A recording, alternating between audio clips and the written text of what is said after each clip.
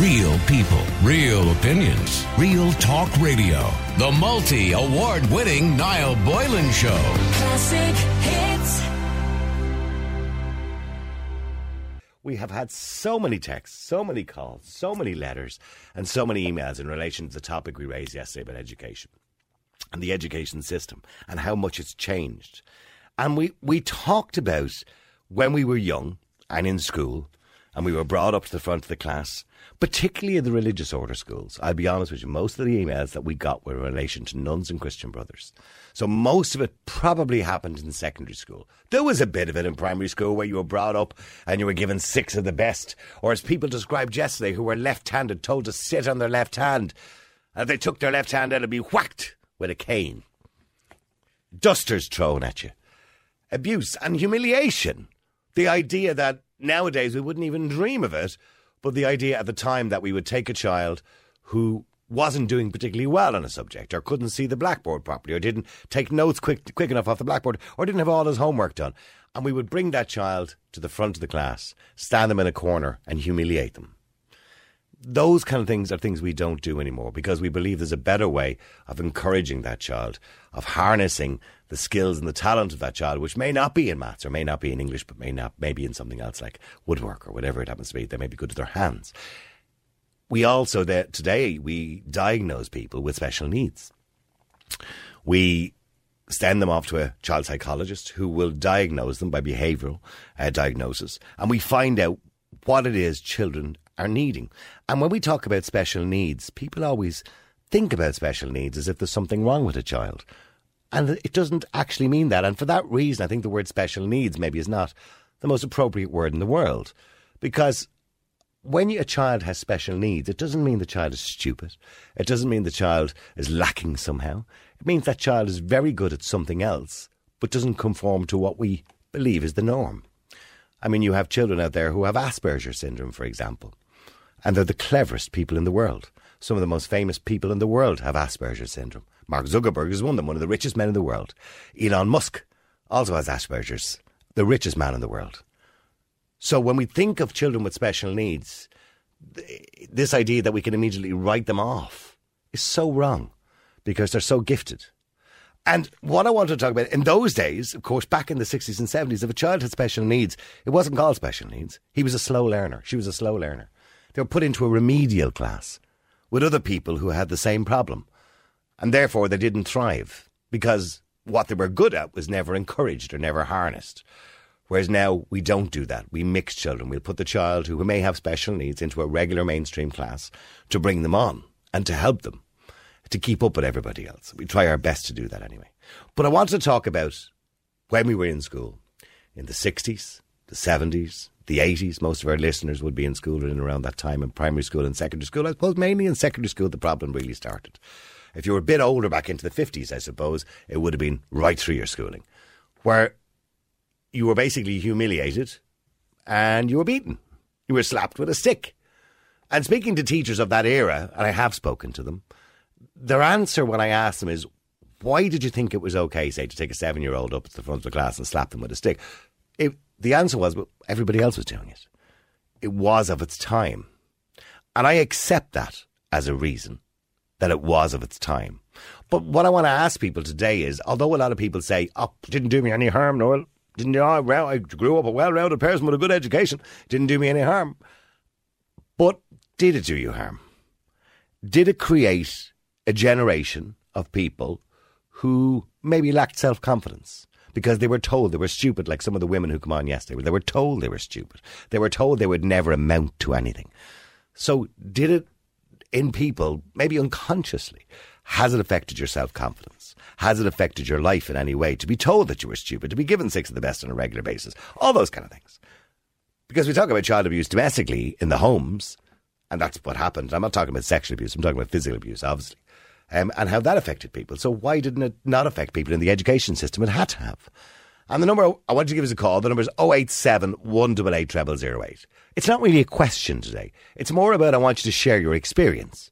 Now, when you do come on the air, please don't mention the schools or the names of the teachers involved because some of them may be still alive. And also, you know, for that reason as well, that we're obviously taking your word and not theirs. So just let us know what happened. So the number is 087 188 0008. We want to hear your experiences of school and the education system and what effect you believe it had on your life. 087 188 0008. Let me go to Paul. Paul, you're in Ireland's Classic Hits. How you doing, Paul? I'm good. How you not? Good. I mean, Paul, I am blown away by the amount of emails and messages that we got after we discussed this yesterday from people who've been through more or less the same situation. And they believe it's had a profound effect on their life. Yeah, absolutely. What was your situation? Well, yeah, the thing is, I think by my nature, I've always tried to downplay anything because I feel like I can't own it, because I always feel like there's someone else has been through a way, way worse situation. So I kind of, that in itself is, that's what it does. It conditions you to not really feel sorry for yourself. Yeah. But no, I had a teacher. I had lots of incidents along the way, and where you're humiliated. I think for me it was just simple mispronunciation of a word. While I was reading to the class, being called to the top and being punched to the ground with a fist in the ear, knocked to the ground with my ear blown up like a cauliflower, and then that was kind of like the start of it. And what age were you? What age were you? I was 13. Okay.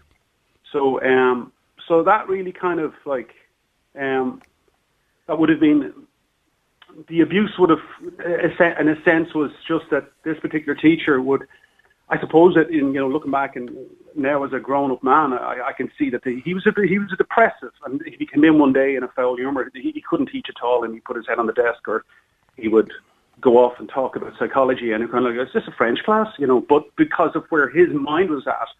And then there was hard book copies, that was even almost worse than again, where a couple of mistakes in your work meant, an F, and you got this hard book thrown at you that would hit you in the head. Mm-hmm. And that was like, your books were never handed back to you, or it was never like this is where you went wrong. And there was never encouragement. It was just this abuse from the top of the class, and the books fired at you. So you were terrified. It was just that sense of like, I'm an idiot. And I think for me, I was in a high grade. So it was like almost like where I felt stupid in a high grade, as opposed to maybe I could have felt better if I was around people of a bit more of a, we'll just say, mediocre academics. Do you think they were? I mean, when we look back at this and we view this obviously through 2021 eyes, it's easy for us to condemn the teachers because what they did in the sense now was very wrong, because we're looking at it through this prism of 2021. But at the time, because I still look affectionately at my school teachers, because thankfully I got a reasonably good education. Although in primary school I would have been slapped with a bottle or whatever it was that you got slapped with. And then in secondary school more so, I was, I got a good hiding every now and again in secondary school by Christian brothers. Now, I have to be honest, I have no sympathy for them lads. But when we go back to, the national schools and the primary schools, the teachers, they all used the ruler or the stick or whatever it was to slap you, right? Yeah. I mean, do you hold that against them now? Or do you accept that they believed, as school teachers, because they would have went through the education system too, most of them were quite young, they would have went through the education system as well and been slapped as well, that was just the way it was? Do you accept that? No, I don't. I don't accept it. I don't accept it because if you were to try and find scenarios whereby retaliation or physical whatever is called for, I can think of so many situations where it was completely uncalled for. There was, as I say, the most traumatic event of my childhood is mispronouncing a word. Yeah. This wasn't about a teacher's need to correct a child. This is for me, an awful lot of them. Was it about power? Was it about power? I think it was frustration. They didn't necessarily, maybe they didn't like their lives, they had crap marriages or whatever. But I'm assuming there's teachers nowadays who don't like their lives or have crap marriages, but they don't do what those teachers did then. So what's the difference? Well, it's illegal. It's illegal now. It's illegal. I taught for a couple of years myself, and apart from having compassion for the person who's having a difficulty, or the kid who might have a problem at home and then he's bringing it out in the classroom and everything like that, I'm a naturally compassionate person, because my guidance came from my parents and not from teachers, not from brutes like this. My parents were beautiful people, and as a consequence, the teacher I became was because I was taught compassion and understanding, and also just to you know, that it wasn't going to. So what when you were teaching, if you had a child that just wasn't getting it, or was acting the maggot at the back of the class, or whatever it was, how did you take out your frustration? Because that is frustrating, I'm assuming, as a teacher. Obviously never in a physical sense. So obviously you confront the child and you try to get them to correct the behaviour. If they wouldn't correct the behaviour, they were outside of the class, or else they were presented to the headmaster, you know? Yeah. As I say, look, it wasn't a full-on profession for me. I do other things with my life. I'm not probably if I had to do full-time teaching, it would have been a frustrating situation, I guess. Mm-hmm. But okay, so but let me move forward in time then. So there's no doubt you had a tough time in secondary school, okay, when you were 13 or 14 years of age, and I'm sure it got worse along the line. But do you think, because I often hear people saying about that, we talk about this, and I had this very similar experiences to yourself, particularly in secondary school. But we then turn around and say things, or we hear lines like, Asher didn't do me any harm. You know, and you went home to your parents and they said, you must have done something wrong. So do you think that has had an effect on your life, Paul, as an adult? It's so difficult. I mean, it's so difficult to see that. You know when you see it, I don't know if you've ever been to counselling. The counsellor will talk about, therapy, whatever like that. They'll talk about, we have to find the smell in the bin. Yeah. You've got a smell in the bin in the corner, but you don't know what's causing it.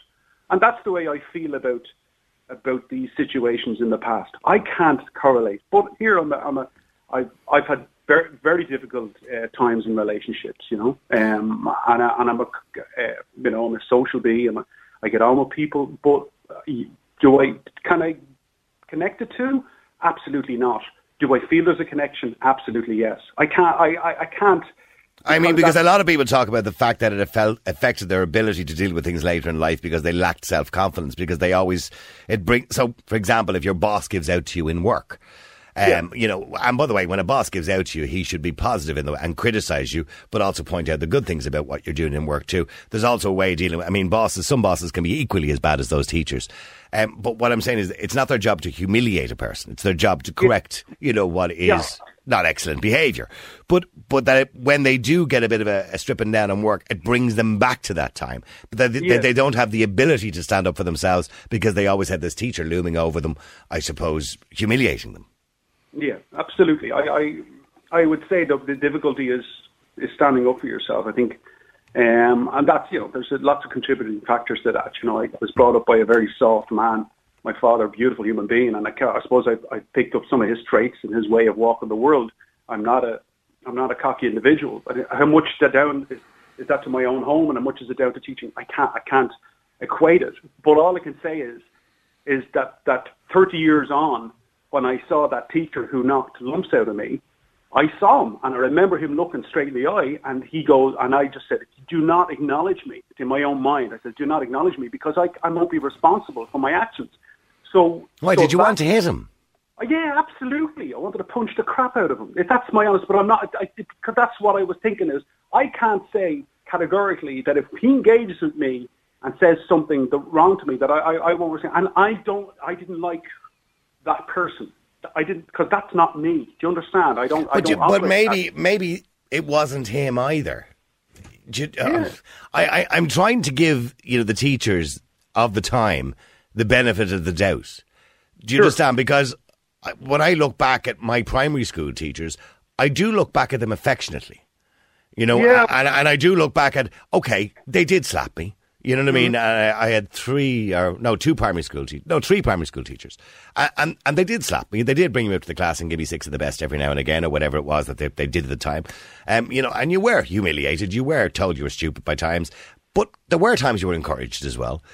But they were, I think in their heart, they were good people.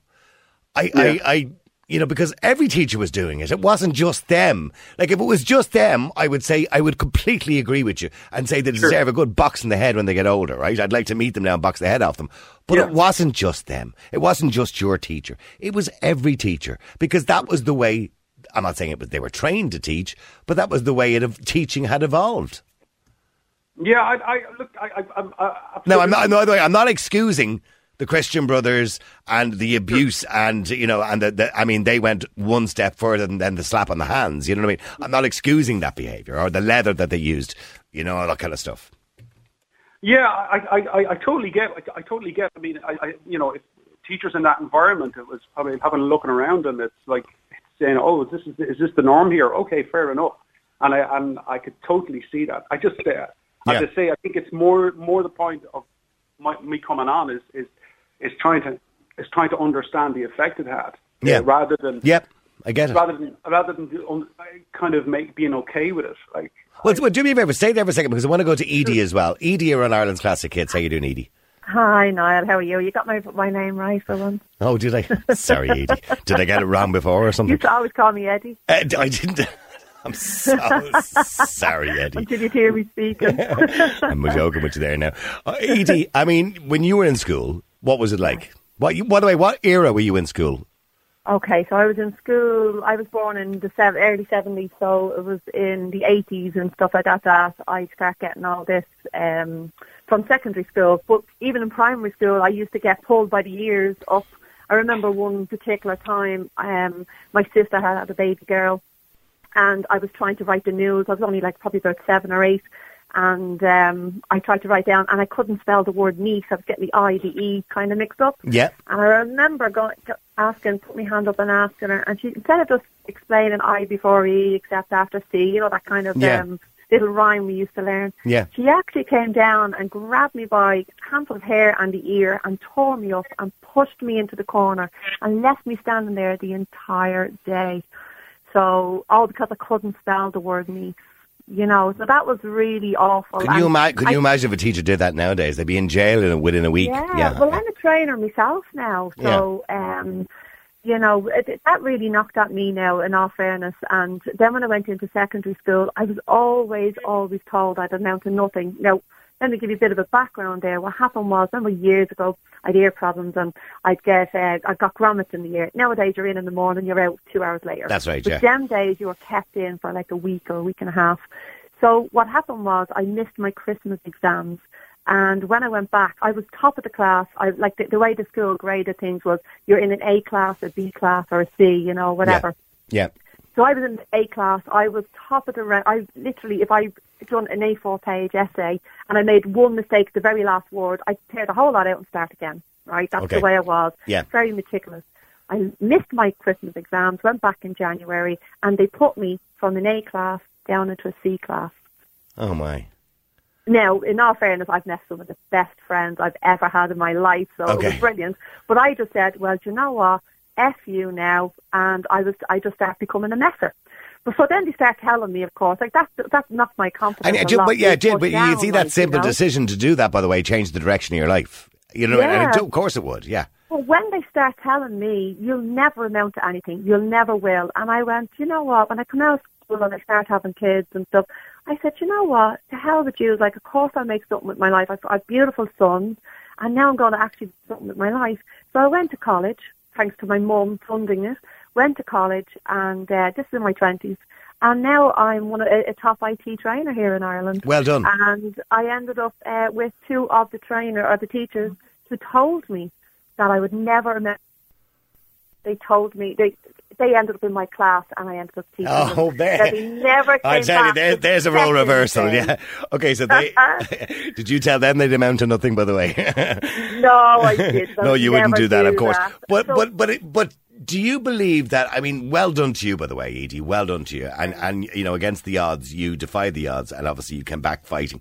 But there are a lot of people who are if they were told they were stupid or told they were idiots or amounted, or Amadan was a common word at the time, or that amounted to nothing, that they would have took that seriously and it would have damaged their self-confidence, irreparably. Absolutely. Niall, I fought with myself, with my own emotions, with being told I'd amount to nothing. I could have went two ways. I could have said, maybe they're right. Teachers are always right or whatever. But going back on even a comment you said earlier on, Niall, about you look back at them with, admiration and stuff, and that, maybe that's just the way they did it them days, and, that guy was saying, maybe they looked around and went, that's how it's done here. But if you don't have that... Say that again, sorry, you broke up again there, Edie. If you don't what? Sorry. If you don't have that nature in you to be a right cow or a right pig to people, well then you wouldn't do it, Not all the teachers are like that, so I don't understand how... I think a lot of them were, Edie. A lot of them were. A lot of them were, but I did have one or two that through all the teachers. Like in primary, you have one teacher, but in secondary, you have a good few. There was one teacher, two teachers actually, that were absolutely brilliant and used to roll their eyes at the other teachers giving out and stuff like that. You know, and do you know what? They actually got more respect.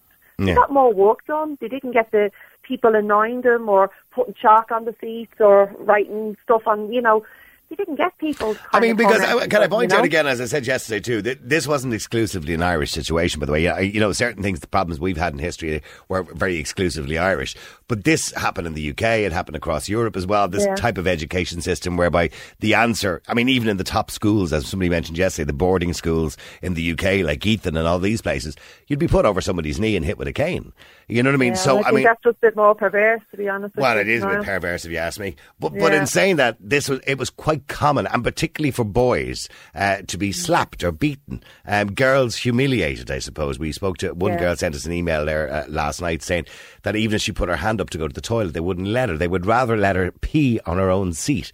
And then they'd give her pants to wear, a spare pair of pants to humiliate her. Yeah. You know what I mean? And that's, like, when you think about the type of humiliation that they did to children. Yeah, absolutely. Yeah, definitely. I mean, I think it probably got better in the 80s, maybe that's, you know. Well, it was outlawed in the mid-80s, in 1982, actually. It was outlawed. But mind you, it still happened. It was only in 1996 that they made it illegal. So. Yeah. You know.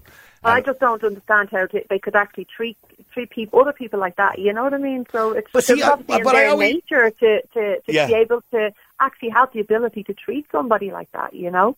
And when I think about this, I always think about, and I'm sorry, Paul, I know you're still there as well.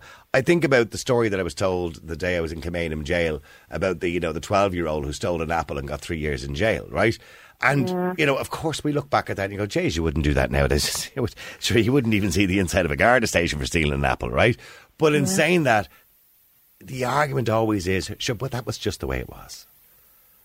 Yeah, but that's not right, though. That's no, it's not right. Their behaviour, like, you know. Yeah, it's not right. But that is the argument, isn't it? That we can't change the past. And I'm sure there are things that we do now, that we're doing right now, be it in the schooling system, in the health service. I'm sure the health service will come into question in many years, by the way. But in every aspect of what we do now, that will be questioned in 50 years' time is, how did they do that? Do you understand what I'm saying? Paul, am I wrong in thinking that? You're asking me? Yeah. I mean, I'm sure in 50 years' time they'll look back at us and they'll think, how did they do that? Why did they do that? In 2021. We're not being abusive to anyone, though, Niall. So. I think the thing is, like, we have the knowledge now. We know what we're talking about. I guess, I watched enough documentaries, and as I say, the one I watched, The Wisdom of Trauma, to understand is that if we educate ourselves and we know that several forms of abuse, neglect, etc., is at the heart of issues like addiction and prisoners and all these things. If we know that there's a relationship there, what we have to do is to call it out so it never happens again. And that's what I think. It's not about going, those were the times. Fair enough. Okay, it's a bit of a sad excuse. But, like, what I want to do is go back and say that action was done by bastards. And that's all I really want to say. I know you're passionate about it. I guess it's because the reason I get so angry is because despite the problems we faced, you and me, or whatever that faced as children in those situations, we didn't then go off into the world and think that's how you rule. That's how anybody confronts you or you lash out. Yeah. And so I was talking about, men who lashed out. And we just have to say, and to say that the consequence of that is people that just live a life then which is being interrupted. And that's what I think is going. And ultimately, these men they'll dig a hole and they'll put them in the ground. And by the way, there was women too. By the way, what beautiful people they were. And I think that's what a tragedy to go through life and know that when they stand up to say nice things about you, they're lying. Okay. Well, listen, I have to go to break. Paul, thank you very much indeed. Edie, well done to you, by the way, and thank you very much for joining in today, and well done to you and being successful in your life, even though you were told you'd amount to nothing. So you fought against the odds, so well done to you, Edie. All right, we've got to take a quick break. You can keep texting. The number is 087 188 0008. I want to know, did the education system of the 50s, 60s, 70s and 80s, until corporal punishment, of course, finished. It was made legal in the 90s, but it was kind of outlawed back in the mid-80s anyway. But do you believe that corporal punishment and that type of punishment that we receive, particularly in secondary school, and it seems particularly in the religious orders, by the nuns and the Christian brothers, etc., do you believe that punishment had a profound effect on your life? Or some people say it didn't do me any harm. Let me know how you feel about it. The number's 087 188 0008. Hi, John. You're on Ireland's Classic Hits. How are you? Niall, how are you doing? I just decided I'd bring you a show here today because I've been listening to you for the last 2 days about this and last night. And I found it very difficult even to contemplate ringing you because it brings back really, really difficult memories to me. Well, I'm glad you did ring in. It's just awful what has happened to children at school in the 60s and 70s and 80s because I was in school I'm born in 1961. Okay. So I was in the school in the mid-60s to the early 70s in national school. And my life was just worse than miserable. I was constantly humiliated in school. I was constantly told I was stupid. I was beaten on a regular basis.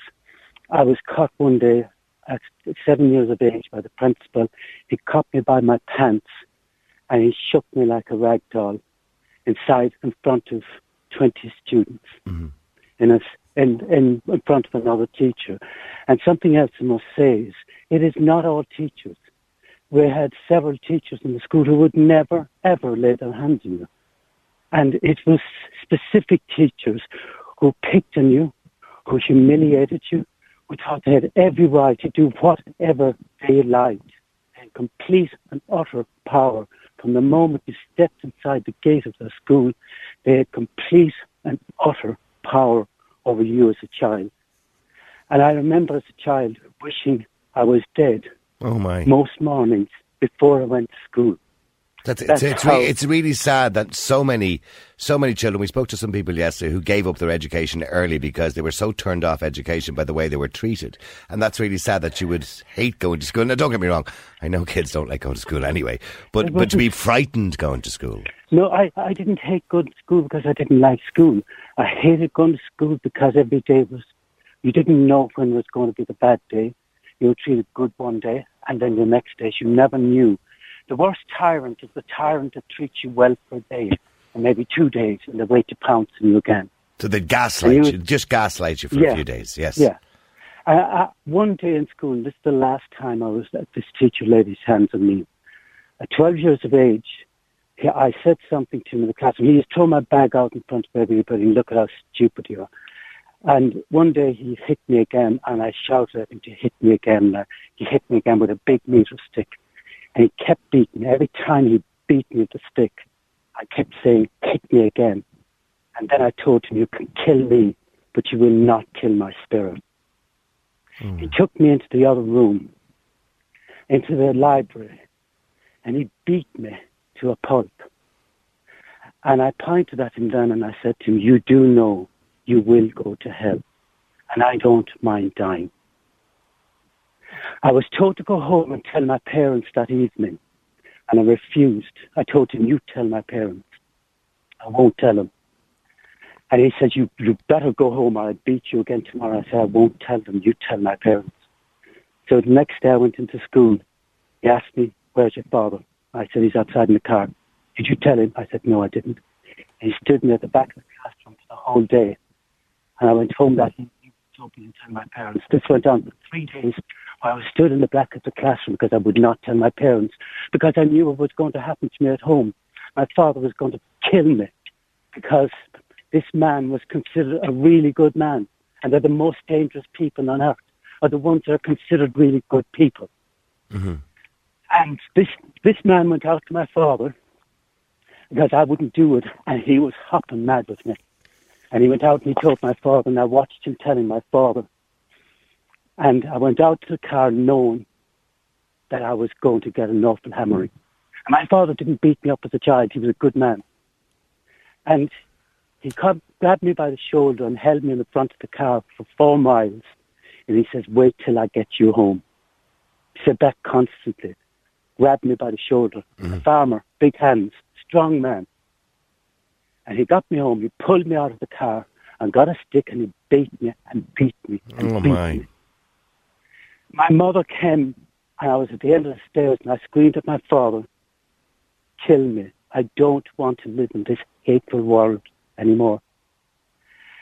And my mother begged my father, because he'd never done that to any of us. She begged him to stop and asked me what happened. And I told her the story. And she said, oh my God, I have to do something about this. First person who believed me. And defended you. And defended me. Yeah. And my father was so sorry afterwards. And it breaks my heart actually to see my father so distressed afterwards, because he knew actually I was the one that was wronged, not me causing trouble. Mm. And my mother spoke to that man. But I had said to my mother, I will never, ever have anybody ever lay their hands on me ever again in my life. If anybody ever does that to me again, I will deal with them one way or the other. But the thing is, this stays with you for years and years. It does. I found out later, Joe, that I was dyslexic. And that was my difficulty. I was very good at maths in school, but I couldn't understand. I could verbalise myself really well inside in the classroom, but I couldn't write anything down properly. Things just moved on the page and I didn't know why they moved. I could see words back to front and I didn't know why that was. I saw things. And this was the problem. We didn't recognise the problems that children had in school because, like you said, and like the previous caller Paul had said, that Anita said the same thing as well, that it was a case of if you couldn't keep up or take something down off the board or do your homework properly or read your book properly, you were stupid. And you were humiliated in front of everybody. Nowadays, of course, if you can't do that, they encourage you and they help you and they get you, if you need an SNA, they'll get you an SNA. So we try our best to help children nowadays. Yeah, but Joe, there's something much more sinister about this. Is they pick on the vulnerable. That's what they did back then. I watched them. I watched teachers picking on vulnerable. I watched it when I went into secondary school. It didn't happen to me because I took on the person in the school, and he was a priest. Yeah. And he started calling me Johnny Leahy, and he wouldn't call me by my name. And I kept telling him my name was John Leahy, and I wouldn't answer to anything else, or you can call me Mr. Leahy. And he was pulling me around the classroom. I took absolutely no notice of him. But one day he called me Johnny Leahy again. And I said, I just completely ignored him. And then when he called me John Leahy, I said, yes, sir. And he said, you answer me. And I said, no, sir. I said, I'm going to tell you something now. I said, I was christened and not pissed on. And he told me to go down to the principal. He thought he'd get me into awful trouble. John, can I ask you, was this the general behaviour? You say that not all teachers were involved in it. No, it wasn't the general behaviour. That's what I'm trying to say. But when you're saying it wasn't the general behaviour, when I see the amount of stories, the amount of people that are texting in, and the amount of people that I personally talked to about school in those days, and they all talk about teachers who would bring them up and hold them by the wrist and give them six of the best with a dowel or whatever it was. I'm telling you what I saw. Yeah. It wasn't generally all teachers at all. It was a specific teacher or a specific person. And they would home in on you and they'd see your vulnerabilities and they would cause somebody else to bully you. I was being set up for bullying in secondary school. It wasn't not going to happen. Yeah. I went down to the principal and I said to the principal, the very first words I said to the principal, I asked him, what's my name? And he said it. And I said, well, that priest has said is calling me Johnny Leahy, and I don't want him to call me Johnny Leahy. He said, that will never happen again. And I said to him, if this is not sorted, I said, I'll ask both my parents to come in and explain it to him what my name is. Do me a favour, John, stay with me for a second because I have to go to a break, unfortunately, because I love listening to your story and I want to hear more of your story after the break and how it's affected your life. And I want to hear from more people, by the way. The number is 087 188 0008. We're talking about the education system here in Ireland. And it's not just in Ireland, by the way, it was all over the world. And what was allowed to happen, I suppose, over a period of certainly 30 or 40 years, because that would be the demograph I suppose, who's still alive nowadays. Just some of your text coming in. I was born in 1973. When I went to Loretto College, my geography teacher destroyed my years at college. She picked on me and singled me out. She made fun of me every period. When she saw my fear of her, she, for 2 whole years, would open her big black cloak like a bat wings and fly and prance all over me in front of the whole class. With daily tears and fear in my eyes, she preyed on me and sneered and laughed at me in front of everyone. I would do anything to confront her now that I'm 47 years old. My teenage school years destroyed because of one bully teacher. And John, you can relate to that completely. I can, absolutely. And I can relate, you know something, Joe? I can relate to every young person who's had help from a teacher at school and picked on in front of the classroom and purposely humiliated to destroy them. That's the purpose, Joe. People don't realise this. The purpose in doing this to a young person and picking on one individual in a class, their purpose is to destroy you. But as the saying goes, what doesn't destroy you makes you stronger. And when we look back, sorry John for interrupting, and there are people who have come on the air in the past when we talked about education, the education system during that period of corporal punishment, and when it was allowed, when it wasn't illegal, obviously, and they say, oh, it didn't do me any harm. Maybe they say that unconsciously. Good for them. No, Joe, it's good for them. It hasn't done them any harm. I actually would prefer to have been beaten than been destroyed, my character destroyed, a character assassination almost every day in front of lads, in front of girls, and they laugh at me inside in the classroom. And some of them feeling terribly sorry, and more of them afraid to talk to me because maybe they're going to be bullied by that individual teacher as well. So they isolate you in the classroom. So I prayed many times that a man would just beat me. And when you hear stories like yours and other people who have very similar stories, and I have similar stories to you, John, because when I was in secondary school more so than primary school, I was beaten, I was grabbed by the ear, grabbed by the hair, grabbed by the locks, slapped across the face. Yeah. I've had dusters thrown at me. I was hung, actually the worst thing that I mentioned it last night, I was hung out of a second-storey window by my legs. Yeah. By a Christian brother because I was pushing snow off the ledge onto pupils coming into the school. Yeah. And when you look back, I believe that it has a huge effect on people's self-confidence as adults. Joe, it's Noel. I know you keep calling me Joe. I'm very honoured to be called Joe, but sorry about that. No, sorry. That's okay, I'm Joe. really bad. Sorry, I'm really, really sorry for that. So Joe was Niall, sorry. I'm really, really sorry. No, that's okay. That's okay, Joe. I make that mistake all the time. People's names, I can't remember them. Okay. But what was I going to say? Yeah, I was saying in relation to affecting people's self-confidence in their later life. Do you think it does? Yeah. It affects your confidence, all right, but also can make you much stronger if you get help. And I've been a foster care for the last 20 years, and I've had young people, and this is what I was saying. I understand what it is even today for the different types of bullying that goes on, and I've fostered over 80 young people over the last 20 years. Well done to you, well done to you. And I've watched all of them come from different places and different scenarios from school and being very difficult at school and not being so very difficult at school and very rarely given a break. Yeah. Whereas I take some of these very, very difficult lads. I had one young lad who came from prison to me, and he did really well. And he was with me for 2 years, and he had serious problems. But I look at it as an individual and say to myself, each individual must get a chance.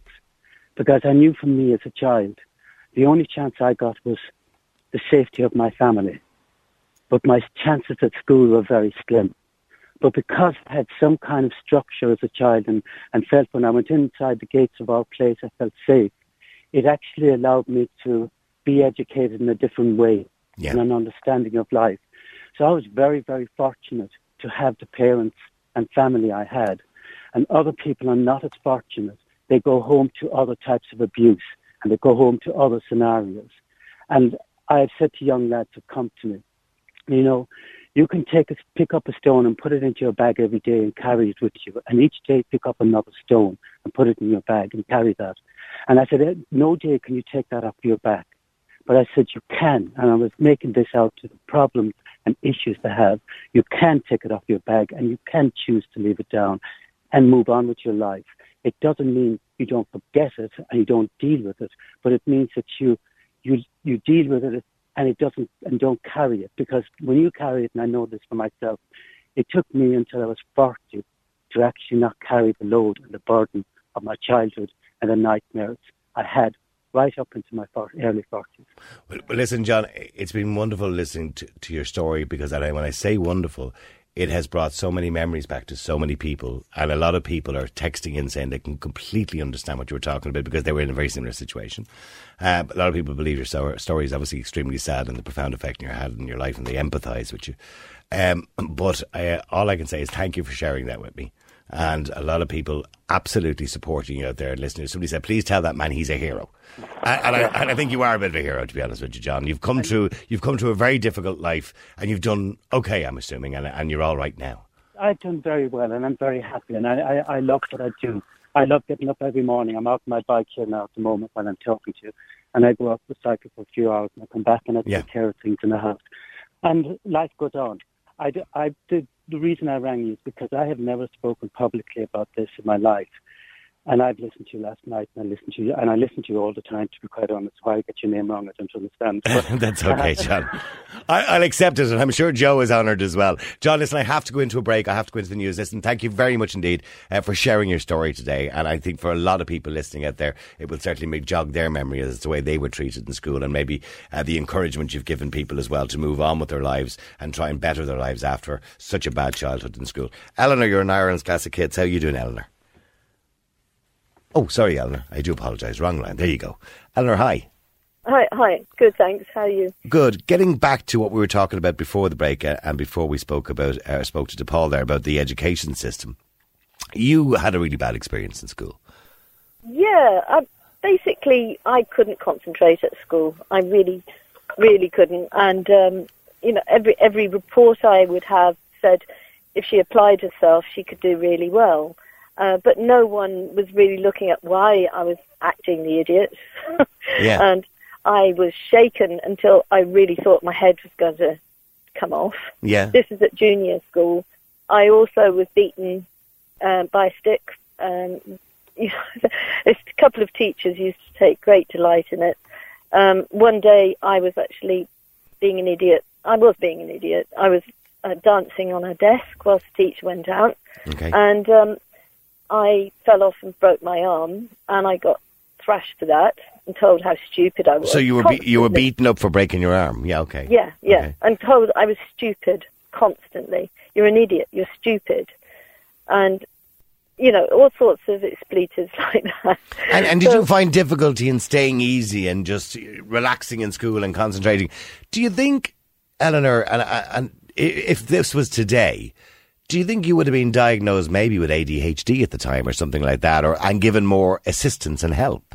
Well, it sort of goes on from there because, I went on then to senior school and got told I was stupid again. Mm. I always did really well in exams. Yeah. And then I went on, I got a degree in nursing, and I actually wanted to do medicine, but I just didn't want to stay at school. I mean, this didn't put me in fear, I have to say, and I felt really sorry for your previous person, because it didn't make me angry. What it did, a fear, it made me angry. It really made me angry, and I became more of a clown, if you like, at school. I made everyone laugh. And then... I was kind of like that in school, too. All my reports used to say, because I did well in the exams and stuff like that, right? But my reports used to always say, that I need to shut up in class and I need to stop talking in class, and I was constantly distracted. Yeah, and because I like talking, as you can tell. That was my problem. and instead of, I suppose, denying me that, maybe they should have harnessed that a little bit more, because it turned out to be my chosen career. So I think what we do nowadays is we encourage people to, to exploit their talents, so to speak. But in those days, what we did was we subdued people. Yes. Well, my son, he was just like me. Yeah. And I knew he wasn't stupid. And the school came to me and they said, look, and of course they weren't into beating people up at that stage. No, of course not. And they said to me, there's an issue here. We think maybe he's dyslexic. And I thought, no, he's not dyslexic. Yeah. Certainly isn't. And they said, because, if he's writing things down, he's slow. He's really slow. Yeah. But if we ask a question in class, he answers immediately. So anyway, in short, they said, we'd like to get him tested. So I actually paid for him to see an educational psychologist. Yeah. And he came out as in the top 2% of the whole population, IQ-wise. Okay. And they said his issue is that his brain works too fast. So he's thinking ahead of what he can write. Yeah, and he's thinking. He's thinking exactly. faster than he can actually write. Yes. So they said, give him a computer to do his exams, and his mind be like a computer. And I thought, God, this is also familiar. I'm not saying I was as intelligent as he, but I certainly wasn't treated the right way, and I think this is the problem. Well done to your son, by the way, and I know how that feels, because I even if I'm onto Twitter or on Facebook or whatever I'm typing, I'm very much like that. I think too quickly, and I make so many mistakes because I can't type quick enough, because I'm trying to type as I'm thinking. And I make a lot of mistakes, so I understand exactly what your son is going through in that respect. Yeah. But getting back to you, do you think that the physical, abuse that you would have got in school, and that humiliation that would have been, given to you, do you think that affected your life? Do you think it had any kind of effect in your life, in your self-confidence or anything like that? Well, to be perfectly honest with you, I didn't think it had until I listened to your show, and I was thinking, wow, this is an epiphany moment. I'd had counselling because I went on then to marry a really violent man who told me I was an idiot, a fool, and degraded me in front of everybody. And, it's been a bit of an epiphany, because when I had the counselling, they said, well, why do you feel such an idiot? Why do you feel you're no good? And I couldn't think of any reason why, because I had great parents. It was maybe just because you were being told it all the time. Yeah, because I was told this at school. But it's literally, it was an epiphany moment listening to. And I felt the same way yesterday, Mary, because I've always had an issue personally with. I can tend to be quite insecure by times. I can be a little bit paranoid, and I put that back probably now to what I was told in school, when I was told that I wouldn't amount to much and all this kind of thing, and I need to shut up in class, and and I was talked down to and humiliated. And in secondary school, I was given a good hiding every now and again. If I didn't do what I was told. So I think a lot of us maybe unconsciously have brought that with us through life. Well, it certainly, that's because that's the only reason I can think of why I was attracting people who made me feel the way I did internally, I suppose. Yeah. And, thank you. Thank you, by the way, for sharing your story, because you sharing your story makes other people think about it as well. I'm glad we've kind of prompted a lot of people maybe to think about it or have a think about it. And what we decided to do, of course, is we're going to follow this up next week, and hopefully, because a lot of people are asking us today now, is there support services or that? Because we have support services, of course, for everything else. And there's no reason why the Department of Education wouldn't accept what was done then was wrong, because, of course, they made it illegal in the 1990s. And there's no reason why they shouldn't support people who have gone through that.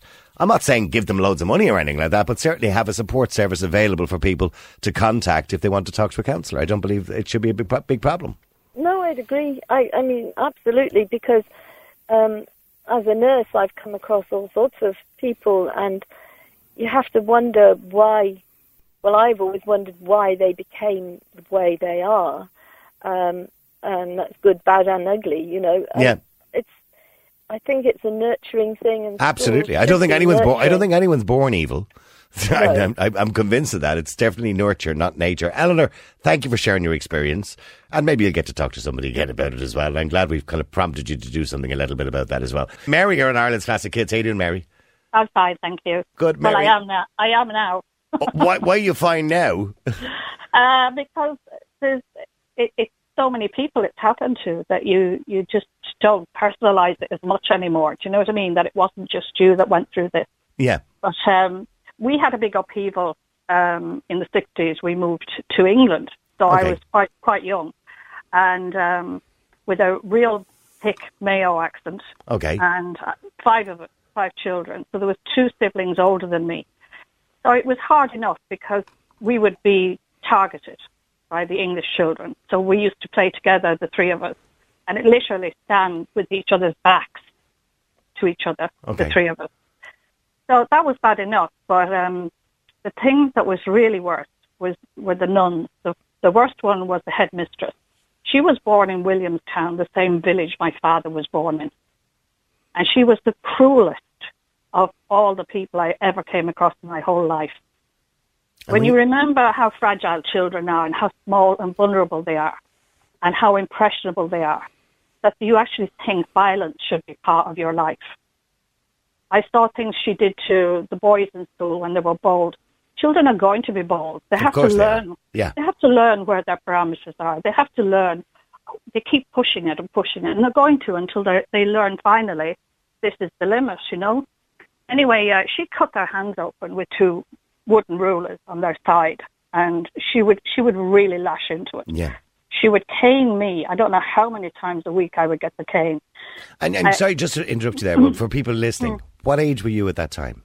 At the time she was giving me the cane, full on, I think I was about 9 or 10. Isn't that, even the image of that now, Yeah. thinking about that, isn't that incredible that a 9-year-old who's only a little baby, essentially a child, is a grown woman in her whatever age she was. What age was this woman? Probably 40, 50 years of age? Yeah, but she would seem a lot older to me. But looking back on it, she was about her mid-40s, early 50s. Yeah, a grown woman with a cane or with a ruler, the side of a ruler, would beat a 9-year-old child. I mean, to think about that now is bizarre. And you wouldn't go home and tell them. You would not go home and tell them. Because to you, you knew you were bold, but you knew you didn't deserve that. But if you said to your mother and father that you got the cane, they would be mortified that somebody thought you were bold. Even though in the real world, that really isn't. You're not really that bold at 9 or 10. You're not murdering people. You're not stealing things. You may be speaking out of turn. But you have to understand the socially conditioned. I mean, I know a lot of us might blame our parents and say, well, I went home with my mum and dad and I told them I got the cane and they got, oh, well, you must have done something to deserve that. And that was what parents said because they were socially conditioned as well. Oh, yeah. And we talked about this months ago when we talked about the mother and baby homes, about the parents who put their daughters in those homes. And the reason they did it was because the Catholic Church told their parents they were bad girls. Yeah. And this is the same thing now, particularly with the religious orders in the schools and the lay teachers. I'm not going to leave the lay teachers out of it. That we were told our children are bad children and they need to be punished. And the parents just went, oh, well, you know best, you know. And that's what because we weren't as educated, I suppose, at the time. And that's what we thought was right. It was, when I think about it, it was a very violent era. Absolutely. That people grew up in. And you grow up very angry because she used to cane me in front of a picture that was good enough, the art teacher thought, of mine. She put in the hall for everybody to see. And her favourite place to cane me was in front of my picture. To humiliate you? Yeah. Oh, yeah. And with people walking up and down. She would pick a time that there was teachers walking up and down and some of the older pupils. And you'd be ashamed as well as hurt, physically hurt. And when you went through a lot of that, I'm assuming, what about secondary school then? Did you go through that in secondary school as well? I was angry. I was still quite very polite because I was taught, even at home, that if you're liked, you will actually get a lot further in life. So if you're a nice person and a good person, you will benefit from it. So it is wise to be a likable person. But as you get I started the school timid, so the polite little Mary came out. But the angry Mary was still inside. And you'd be waiting for it to happen because you were so used to it.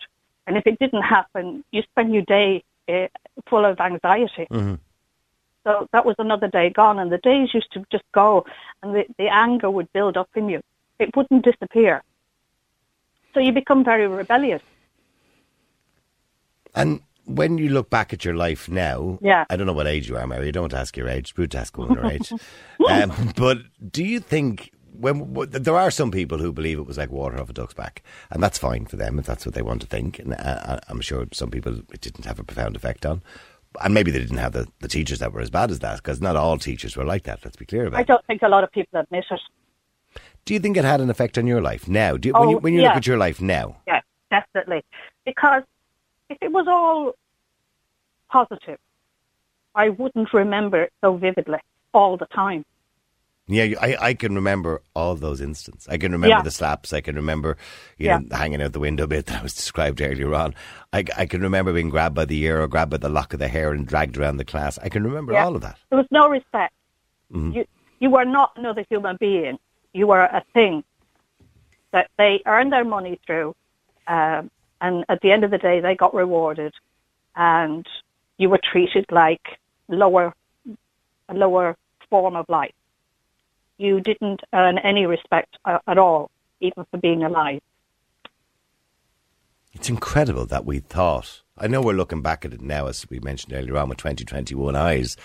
And of course, we wouldn't stand for that. If anybody did that to our children, we'd do time for them. But when we look back at it now, at the time, it seemed almost normal. It seemed like it was almost acceptable behaviour. But it was never acceptable. But it did seem that way at the time. Because you had nowhere to go with this. Nobody was there for you. You were standing alone. The minute you left your front door in the morning, you were on your own. Yeah. Against this society. That in itself is cruel.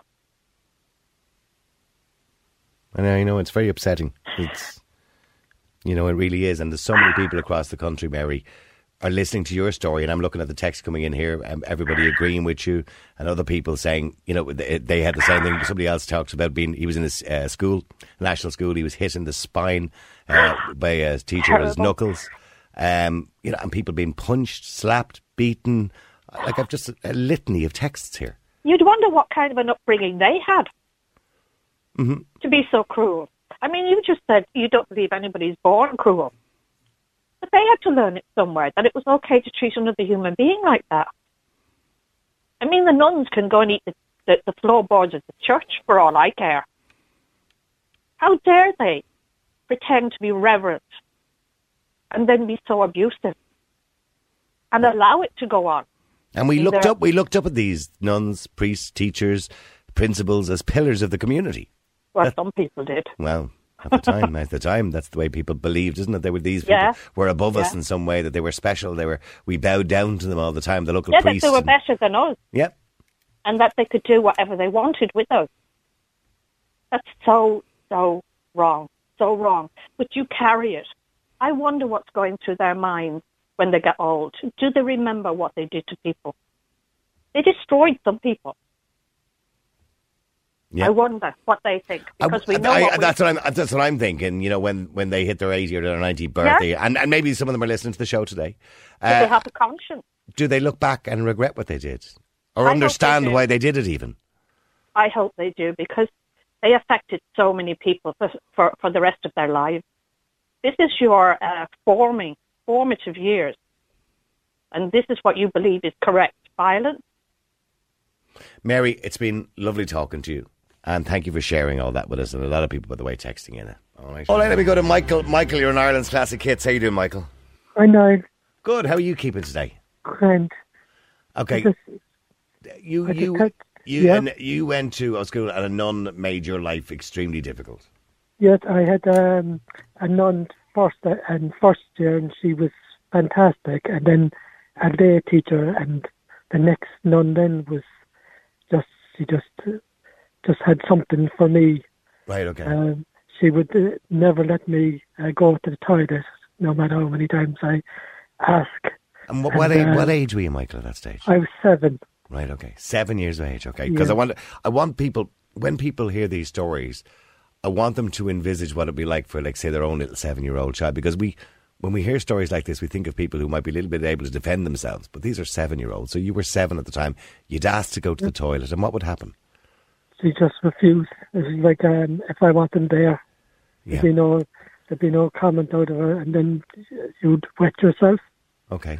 And she would drag me by the ears out to the cloakroom and literally just lock me in there for the whole day. But that's before she would strip me. And she would strip you? Yeah. So she would take your wet clothes off you after you'd wet yourself?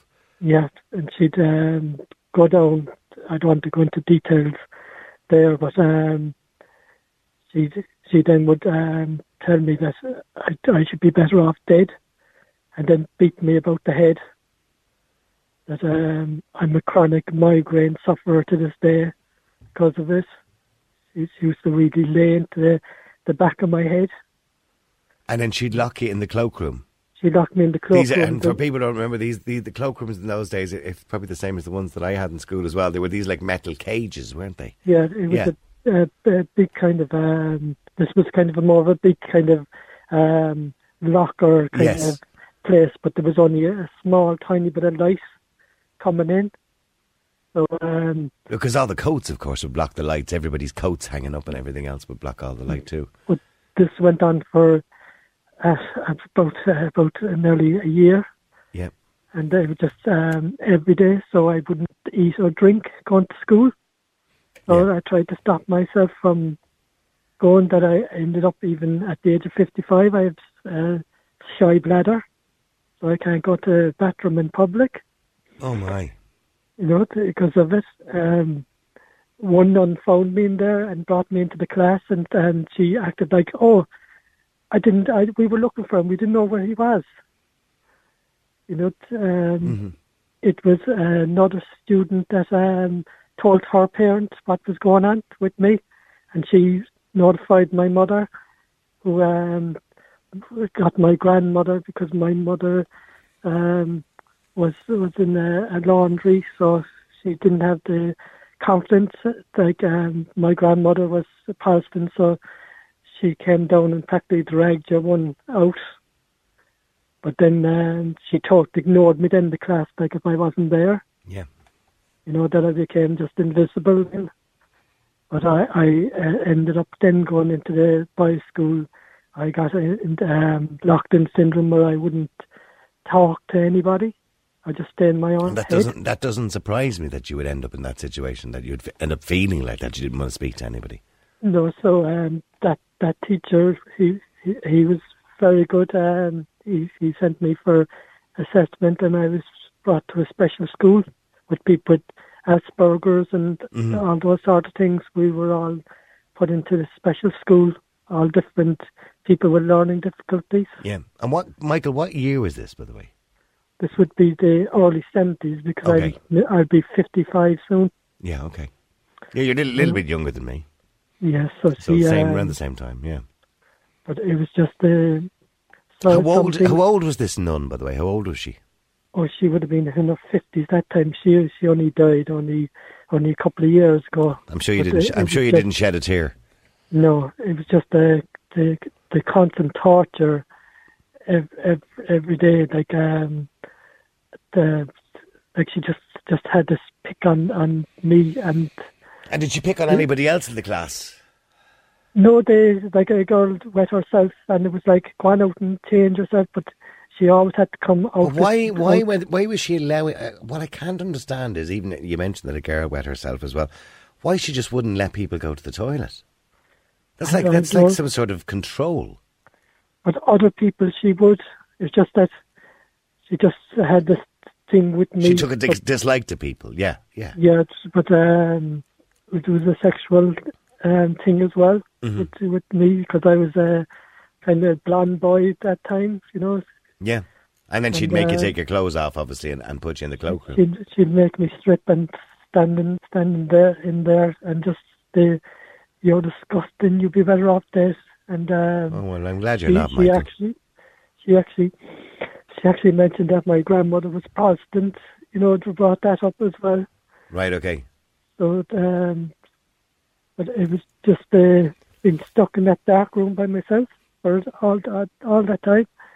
And what do you say to all the people who've been texting in today and say that it had a profound effect on their life, and it clearly had a very profound effect on your life, not just mentally, by the way, but physically as well? It's had an effect on your life. It did, because if anybody criticised me or anything, I took it very personally. Yeah. You know, like they didn't realise they'd be hurting me, and it was very, I took everything that people said very seriously, and they could be only just joking. I know, because you became very sensitive. Yeah. Yeah, but, because of years of being humiliated. But it was just, I just felt safer not opening my mouth. Right. You know, just stay quiet. And even with relations and that, just immediate family, that was it. Yeah. So I was in the special school until I was about 11, and then I went back into main school, but everybody, all my friends had gone up a few years. Mm-hmm. You know, but no, she definitely ruined my life. And have you, in more recent times, Michael, have you spoken to a professional or to a counsellor? I have been to the Rape Crisis Centre. And okay, that's good. A few years ago, which laying out my story really helped. Good. Altogether, it was really. And I'm sure they helped you. I'm sure they were great to talk to, and they give you good advice as well. They were absolutely fantastic, and it was just to have that weight off your mind. Yeah. Just gone, because I don't know that other people felt the same way, that you felt that it was your fault. Like, I know I was only 7, but you felt that it could never be your fault at 7 years of age. And it's nobody's, not at that age, you can never blame a child for something like that, for a child for bringing a beating on himself at 7 years of age. That would be an outrageous thing to even suggest. And to other people who went through what you went through as well, and many people did who were texting in today, you know, I mean, obviously you got to speak to the Rape Crisis Centre, and you've obviously taken that a bit further yourself, and that's your own business, what you did in relation to that. Yeah. What advice would you give them? I tell them to live their lives and be happy. Just try and put it in your past, because that's what I have done. Now, listening to other people's stories kind of brought it back to me. Of course, yeah. You know, but I have comfort in knowing that I wasn't the only one. Well, you certainly weren't. You certainly weren't, Michael. When you're Michael. in it, you think you were the only one, because I don't know, the other people, when you hear people getting abused in homes and that, you think, oh, that's more serious, so you didn't feel like coming out talking about it, and that it happened in public schools. Yeah. No, because I think we're the forgotten crowd. Well, listen, it's been lovely talking to you, Michael, and I hope your life is back on track again. I'm sorry to hear what you went through in your life. It must have been absolutely awful. And thank you very much for sharing your story with us today, as horrendous as it was to listen to. And to all the people, thank you very much indeed. And I promise we will get back to this again next week. And we do have to do something about it. I said to Aisling, so many people are calling in, asking us, is there a support line that you can ring? And now, for those who didn't experience that, you might be wondering, oh, for God's sake, no. Absolutely, we need it. I'm not asking for the government to hand out redress or to give compensation to people, although there's some people that maybe believe that should be the case. And we can talk about that again in the future. But what's needed from the Minister for Education and what's needed from the government is a support line, a service that people can ring if they've been badly affected by the abuse, the physical abuse. I'm not talking about just sexual abuse, but physical abuse they received in school. They should be able to ring somebody, a counsellor or somebody professional to talk to at no cost. There should be no cost. Now, sadly, a lot of people are saying, can these criminals not be brought to jail? No, because post the 1990s, before the Offences Against the Person Act was changed, it wasn't against the law to beat a child in school. Bizarre, isn't it? Real people, real opinions, real talk radio. The multi-award-winning Niall Boylan Show. Classic hits.